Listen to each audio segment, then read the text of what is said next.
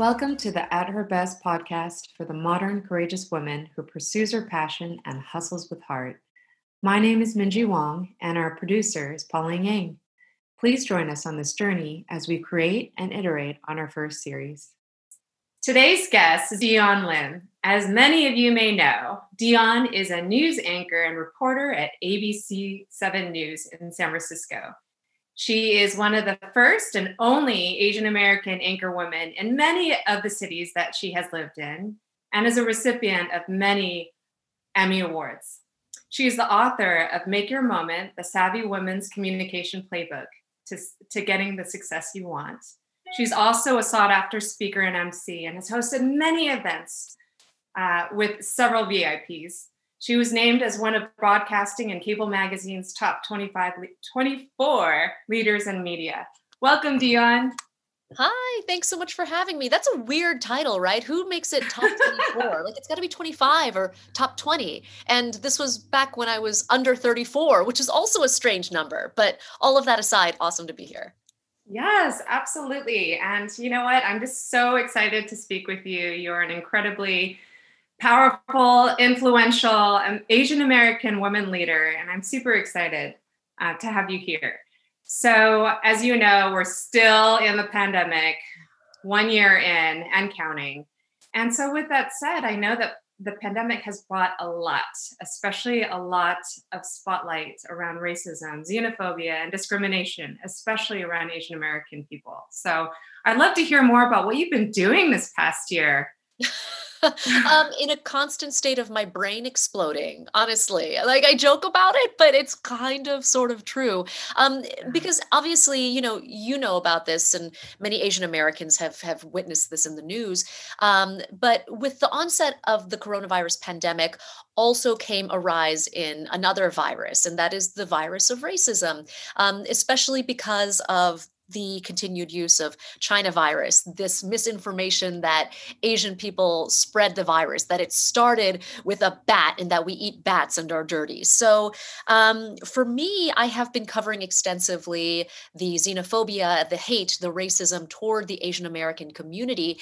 And it is at a fever pitch that I have never experienced before. I mean, yeah.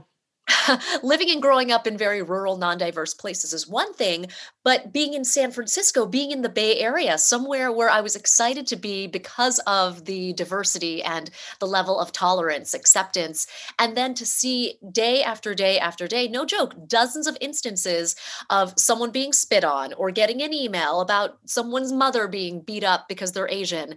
I think it's been a little overwhelming, to say the least. Wow. And I'm assuming that you continue to highlight and document these things. And so what are some common themes that you see as a result of this? Yeah.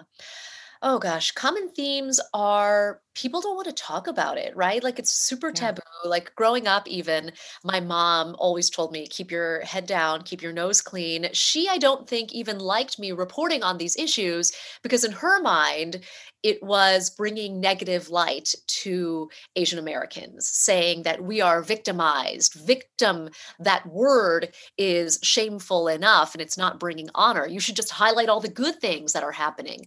And I told her, I said, we cannot begin to stand up for ourselves if we keep all of these stories in the dark. So a current theme that's been ongoing is the discussion of it's okay to share what goes on, because unless you do, nobody is going to know that this is a problem. So many times during the course of this pandemic, I've heard, oh yeah, racism is not a real thing. Racism is just something that the media, the fake news, is trying to perpetuate to get clicks and likes on their website. And I say, no, how can you deny it? It's happening to these folks. And then at the same time, I've been sharing, the pushback and the hate that I've been getting as well. Oh, so, what I'm hearing is you have been continuously putting a spotlight and a big highlight, especially around racism that has continued to grow as a result of this pandemic. I'm also hearing, too, a certain degree of being able to speak up and out, especially around, when crime or just when hatred happens. Oftentimes, as Asian American people, we don't necessarily do that. Do you think that may be a big reason for why crime continues to happen? 1,000%. I mean, I've had law enforcement tell me off the record that obviously they can't say this on TV in an interview with me, but that, yeah, because traditional Asian American households, let's say, carry a lot of cash or maybe have that language barrier, they are less apt to file a police report or to call 911. They have that mentality that, oh, let's just move on and continue, not a big deal, when really having your life savings taken out of your home and to be beat up. And dragged through a tunnel, all for less than $100 in your purse. I mean, it kind of it speaks for itself. And something interesting now that I think about it is that these instances happen and oftentimes they're caught on camera and they're leaked to me from someone else who wants to show their support. They don't want to necessarily speak out themselves, but they want the other person to speak out. They want the person who has been victimized. So this is their roundabout way in doing it and showing their allyship, which has been an interesting process. I didn't really think about it until this phenomenon really started with the pandemic. And I am so glad that you're actually taking this platform to really put that spotlight around important topics that matter for Asian American people and people of color. What are some resources or recommendations that you have for other people who, as you had mentioned, may actually want to speak up in a roundabout way or perhaps in an indirect way that can still be proactive versus not doing or not saying anything at all? Mhm. I think the simple act of sharing with one person can spark that domino effect. And oftentimes, with people who have been victimized, they say to me later, or a family member says to me later, that's been kind of therapeutic, letting it go. It's almost like being in a shrink's office, right? You're just kind of letting that waterfall of emotion and all of these things that you've had bottled up inside just kind of let go. And I would say that speaking to one person can give you the, I guess, self assuredness that you're not crazy for feeling the way you do. I mean, I remember, when I was bullied as a kid, I carried the image of this young man who called me chink, and I'll never forget it. This was in school. This was in art class. I could almost picture, the terribly drawn art that we had made. And I had carried that along with me for many, many years. And it wasn't until this pandemic started and we all started talking about our own shared experiences that I started telling people on social media or in an op-ed that I wrote for the San Francisco Chronicle that this had happened. And I was petrified because I wasn't sure if this was proper etiquette for a TV news anchor to even say the word chink.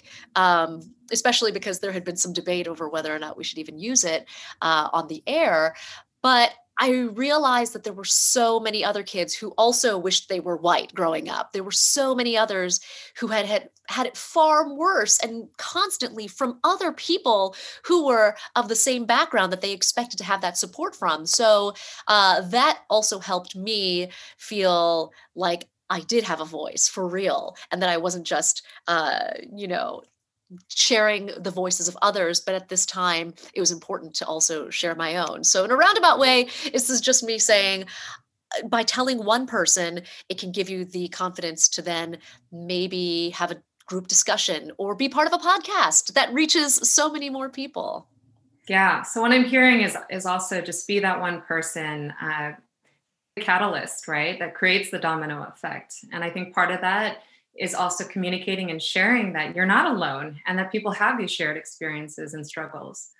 I was doing some research. I think there's another resource. It's called Hollaback. So hollaback.org. They have incredible training, and these are all free resources, especially around anti-discrimination, anti-harassment, especially around people of color, and especially around xenophobia. So I'm curious, you've been in many cities all across the states. And so how has your upbringing influenced you to where you are today? And knowing that we live here in San Francisco and still of all progressive cities, of all melting pots of a city, racism persists and is not only persisting, but it's very widespread. How has racism impacted you This is a great question because early in my career, I always thought it was kind of a novelty, right? Like I would joke, oh, I'm just here because I'm Asian. I'm here because I'm young. I'm here because I'm not making a lot of money. And it could not be further from the truth. I did not understand the meaning of representation. And for me, I've always said Connie Chung was my role model, still continues to be because she still speaks out to this day. But my career took me to very rural parts of the United States, and to very non-diverse places as well, meaning parts of Kansas and Missouri. And then I was an anchor in Charlotte, North Carolina, and then Tampa Bay, Florida. And in all of those places, I was, like you mentioned, the first Asian American woman to be at the helm of not just a newscast, because I was not relegated to the weekends, which is a place where I think a lot of minorities often find themselves. Yeah. But Monday through Friday, and in Charlotte and in Tampa Bay, I was the face of the television station, which had never happened before. I mean, in all of the spots, I was there to represent the station for the entire demographic, or the entire market. So I always share this funny story because the title of my book was originally supposed to be the working title, Hey, I'm Not Connie Chung, because every time I would go out in public, oh my God, people would wave and they would say, Hey, news lady. Hey, instead of saying my name, they would say, Hey, Connie Chung. And I, again, thought it was funny. I thought it was kind of amusing. It would make a great story. But in a way, this was racism. It was ignorance, yes, but it takes on a lot of forms. And I think during this process, I've learned that racism looks different in every circumstance. And the way that you handle it, really can make or break, how you succeed in, overcoming the racism and being okay with yourself, not only in a work setting, but out in public. And I would say that because, yes, there were genuinely people who did not understand that I did not eat Panda Express and that my mother does not make Mandarin orange chicken.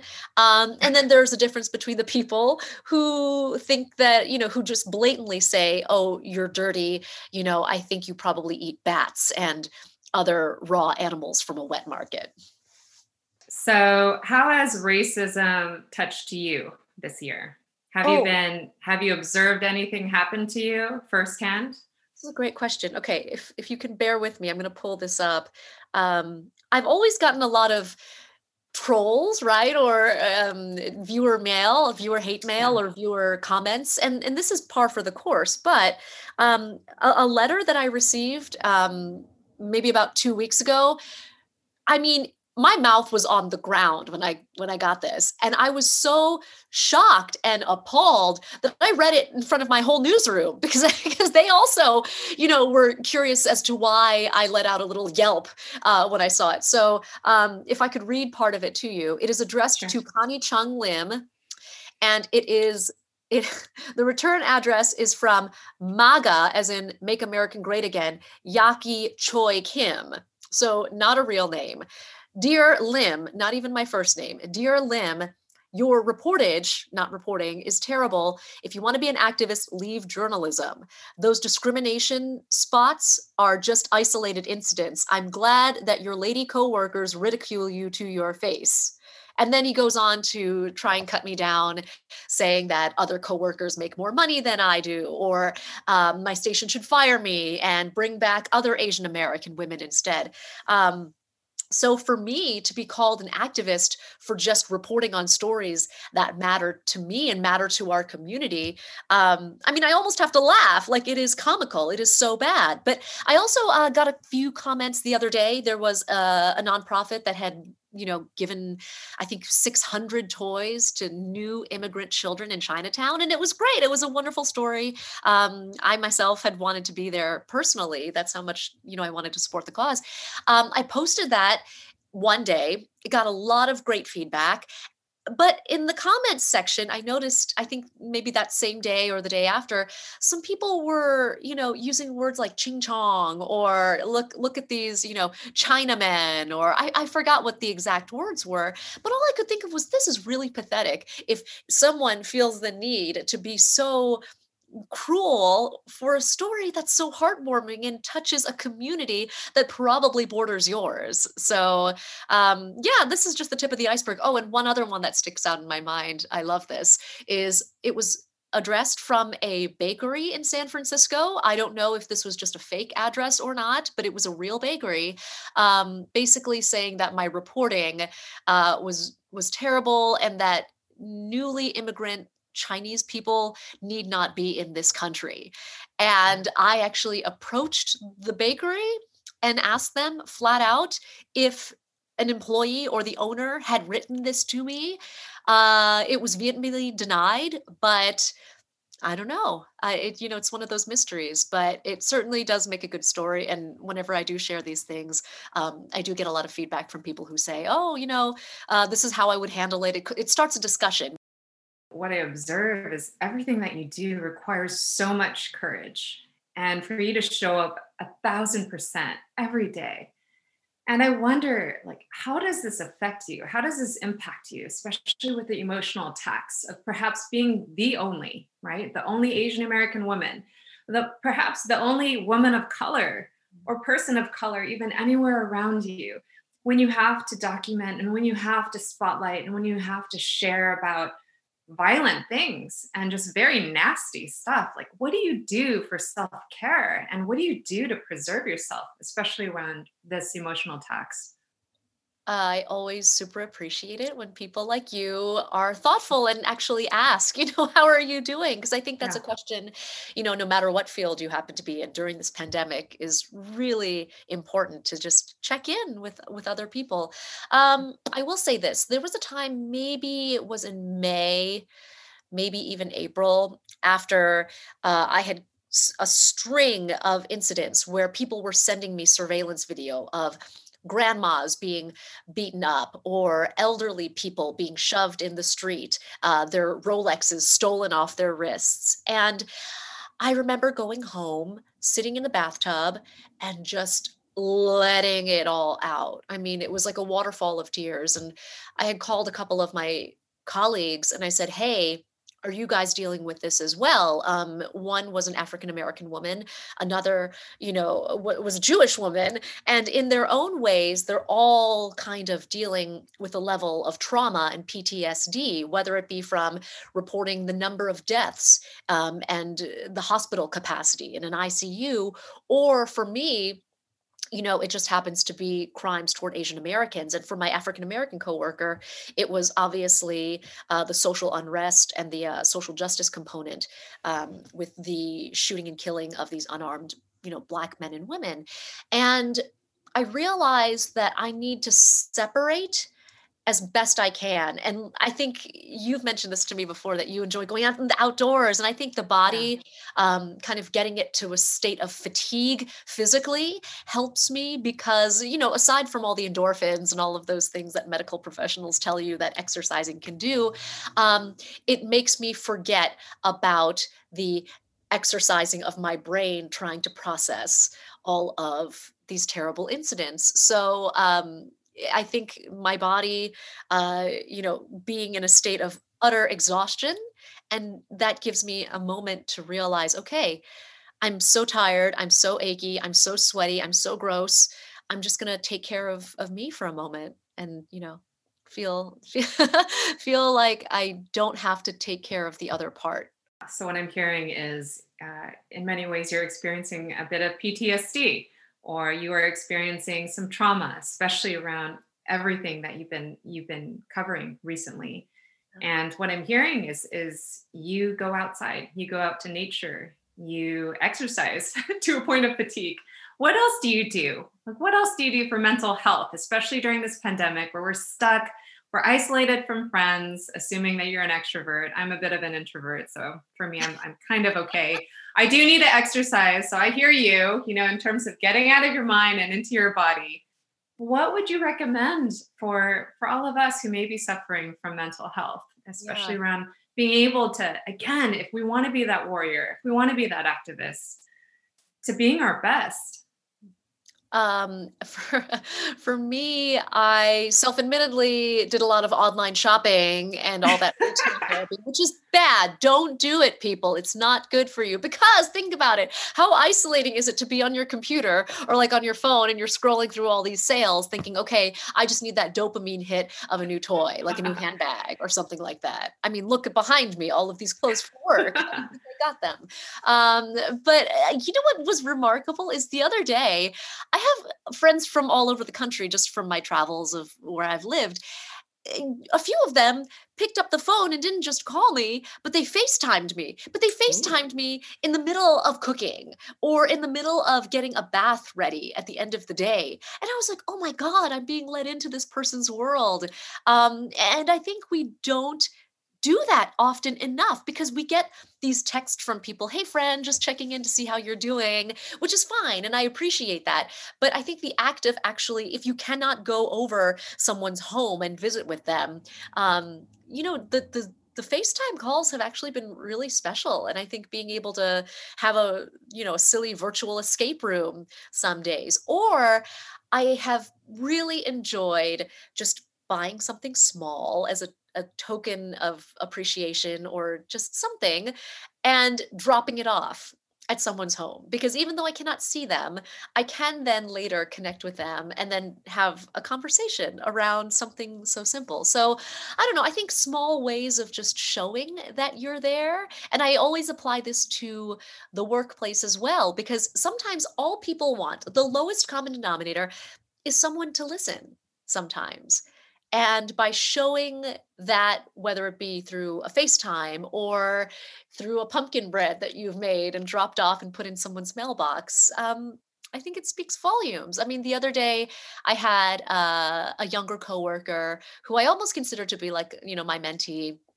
She was going through some issues with her job, and I just said, "Hey, look, let's go have a coffee in the park and maybe just walk socially distanced, or you can be in my one person bubble in San Francisco." And that's all. And it was just this big relief, this big like, yes, finally, please, can we do this? Because I think people are clamoring for that social interaction. So I hear you, that human connection. Well, first of all, retail therapy, that dopamine hit, not that bad. And then, one gift for you, five for me. Uh, but what I'm also hearing too is as humans, even just that basic connection. And I think I would say, ironically, because I'm so zoomed out, we're on Zoom already right now. Sometimes I even feel like a phone call, even without video, works for me. But with you, FaceTime and doing things that are just probably every day, right? When people are getting ready or when they're cooking.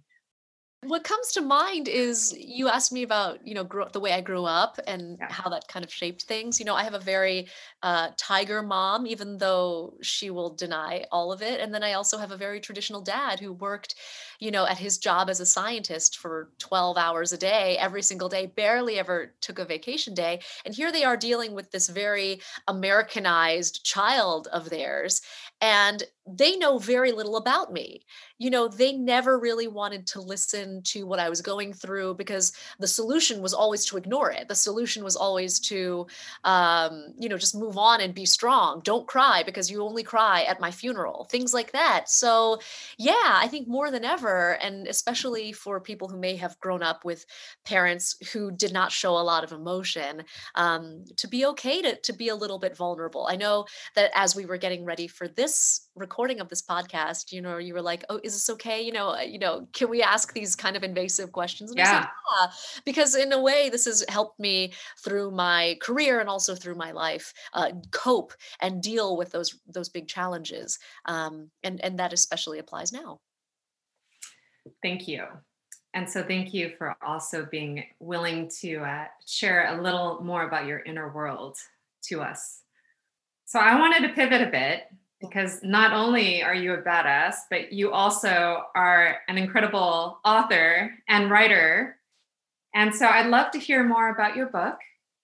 So make your moment, and more importantly, especially with those insights from crafting that book and authoring that book. What are some specific recommendations that you may have for women in the workplace? And I think especially now, you had just referenced how I had asked, "Is this okay? Are you okay if we can get personal and just cut through the BS?" And so I'd like to hear more about your insights, but more importantly, how to be vulnerable when it's so hard, when it feels so hard to be vulnerable. Yeah. Well, first off, thank you for asking. I appreciate that. Your interest in it. And it's just funny to me because I am not self-admittedly the best writer by any means, because when you think about it, writing 80,000 words compared to writing a 2-minute story every day, that's supposed to be conversational tones. And I was never a very good student writing those long essays. So this is kind of a miracle that this happened. I've wanted to do this, for more than 5 years. So I'm really relieved that it's all out in the open now. I think finding an ally, is a buzzy term right now, but as I was writing this book, that was not a term. Nobody talked about allyship. Nobody had PSAs on television saying, this is how you can take action, things like that. So, what I wanted to do is I wanted to write a step by step handbook, not only sharing stories of what it was like being an Asian American woman in a very male and white dominated workplace, but to also provide things that were tangible examples and then also strategies on how to tackle each. Because so oftentimes, and I've spoken a great amount of on this before in previous events, that we are always told as women, right, to beat our chests and to scream and to use our voice, but nobody actually says how to use your voice. And an example I'll give you is I once had a coworker, I shall not mention where, who would always comment on women's bodies. I mean, it was really disgusting and nobody ever said a word. And I would always look around thinking, did everybody else hear the same thing that I did? He just commented on the Kardashians' butt or something like that. Totally inappropriate, made me feel a little skeevy inside. And sometimes it's not going to HR, sometimes it's not raising a big stink. Sometimes it is using some humor, right? Being like, hey, how would you like it if I talked about your body or your daughter's body, something like that. But kind of fine tuning and tailoring your response in a way to get others to listen to you. I think the late Justice Ruth Bader Ginsburg had a very, very prominent quote, well-known quote, about how your goal is to get everybody on board with you, but you have to do it so that they'll want to listen. And I think, even if you don't scream it from the mountaintops, hey, this is wrong. For example, you can maybe later, a week later, just be like, hey, I just want you to know that I didn't feel that way. Or, hey, I just wanted to share with you that in a roundabout way, I've had lots of male coworkers be chauvinists, things like that. And just these small, tiny shows of support kind of culminate and they kind of snowball into a point where you guys can have a conversation and have a more harmonious, I think, workplace as a whole. Okay, so I'm curious. I'd love to hear your perspective and distinction. You used allyship, especially around a specific cause or an issue. I'm wondering how that may relate to sponsorship or mentorship. Yeah, that's a good question. I've never really thought about this before. I would say that allyship always seems to take on such a formal title along with mentorship. But I think allyship can be something as simple as, showing your support in maybe not so conventional ways. Because mentorship, everyone always thinks of it as, okay, well, here I am every Wednesday at 3 o'clock. I'm going to meet with my mentee and we are going to spend an hour together talking about LinkedIn and how we are going to go forth in the job search. But allyship is, it's free flowing, it is ongoing, it can happen out in public. I mean, when you're in Chinatown and you see somebody who this actually happened to me. I have this neighbor who is confined to a wheelchair. He has a flag on his wheelchair. He smokes pot and enjoys his life. He basks out in the sun.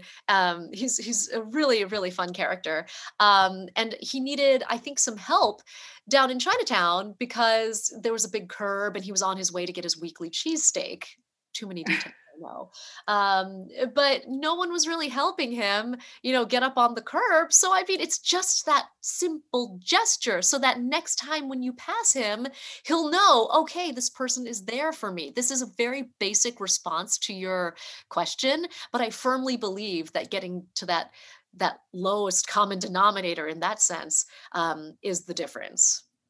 Yes, you do have to work 10 times harder, but eventually the hard work is one component. And yes, nobody can ever take that away from you, but that you wield a lot more power than you may know. I touched upon this earlier in that I used to joke that I was only here to represent because I had to meet some kind of quota. But okay, maybe I am here to reach a quota. So what? There's only so much you can do by being there. It's going that one step further. That when you are in that editorial meeting and someone says, "Oh, I didn't realize racism was a problem. Do we need to cover all this Trayvon Martin stuff?" Is your job is to have that perspective to say yes and to actually say something. It's scary. It is a little out of people's comfort zone to do that because I think we're always taught to just kind of, yes, let's just go with the flow. But being in the industry that I'm in, the whole point of an editorial meeting is to have the convergence of all of these minds, all of these perspectives, people from different socioeconomic backgrounds and, their upbringings. And that's a powerful thing. And all of the change that we see couldn't happen if it were not for one person to say, hey, this isn't quite right. I had an example a number of years ago. There was a nursery that had advertised on a giant billboard, Jap maples for sale. Mm. And no, there was not a large Japanese population where I happened to be living, but I knew that it upset me. I knew it upset another subset of the community. I brought it up. And granted, nobody knew why that was offensive. Nobody understood. They said, oh, it's just an abbreviation for Japanese. And I said, yes, but that's the point. We didn't end up covering the story, but that was okay. At least I changed one person's thinking in maybe the next time they saw that term, maybe not taking it for granted. So I would say to others that don't forget how special your perspective is and don't be afraid to use it in some way or another. It could be as bold as speaking out like that, as I did in that editorial meeting, or it can be on social media and clicking a like button on Asians Never Die or on some of these social media accounts because that matters and that will culminate into something much greater. What are you doing to develop yourself, either personally or professionally? Are there any podcasts? Are there any resources? Are there any things that you're doing right now to grow? Yeah, that's a great question. I think there's always this level of wanting to learn and to get better and to kind of maybe not pivot, but kind of readjust and retune the way you've been doing things. And especially now, when budgets are getting shrunk and people are getting laid off, you kind of try and think of ways to make yourself stand out and the ways that you can adapt. For me, I used to think early in my career, especially when I was younger, that everyone was competition, especially other Asian American women were competition, because that's how I was brought up, is that it was all a game, it was all a race to the finish line and to be number one.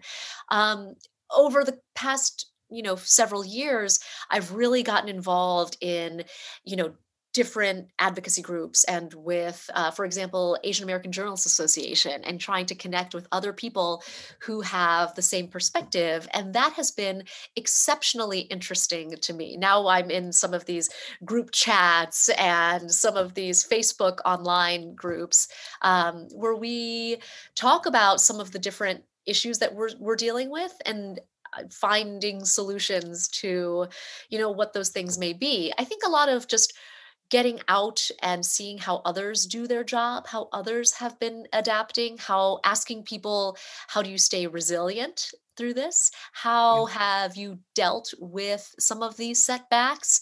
It makes me a little bit tougher and it makes me better equipped to handle the mental stresses that being in this state, has put me in. Well, thank you again so much, Dion. This conversation has been so insightful. Again, you are such a powerhouse to really be able to use your scale, your influence to share and spotlight very uncomfortable conversations and very shocking incidents, especially around race and xenophobia and discrimination. So, thank you for all that you do and continue on fighting. Thank you. I appreciate it so much.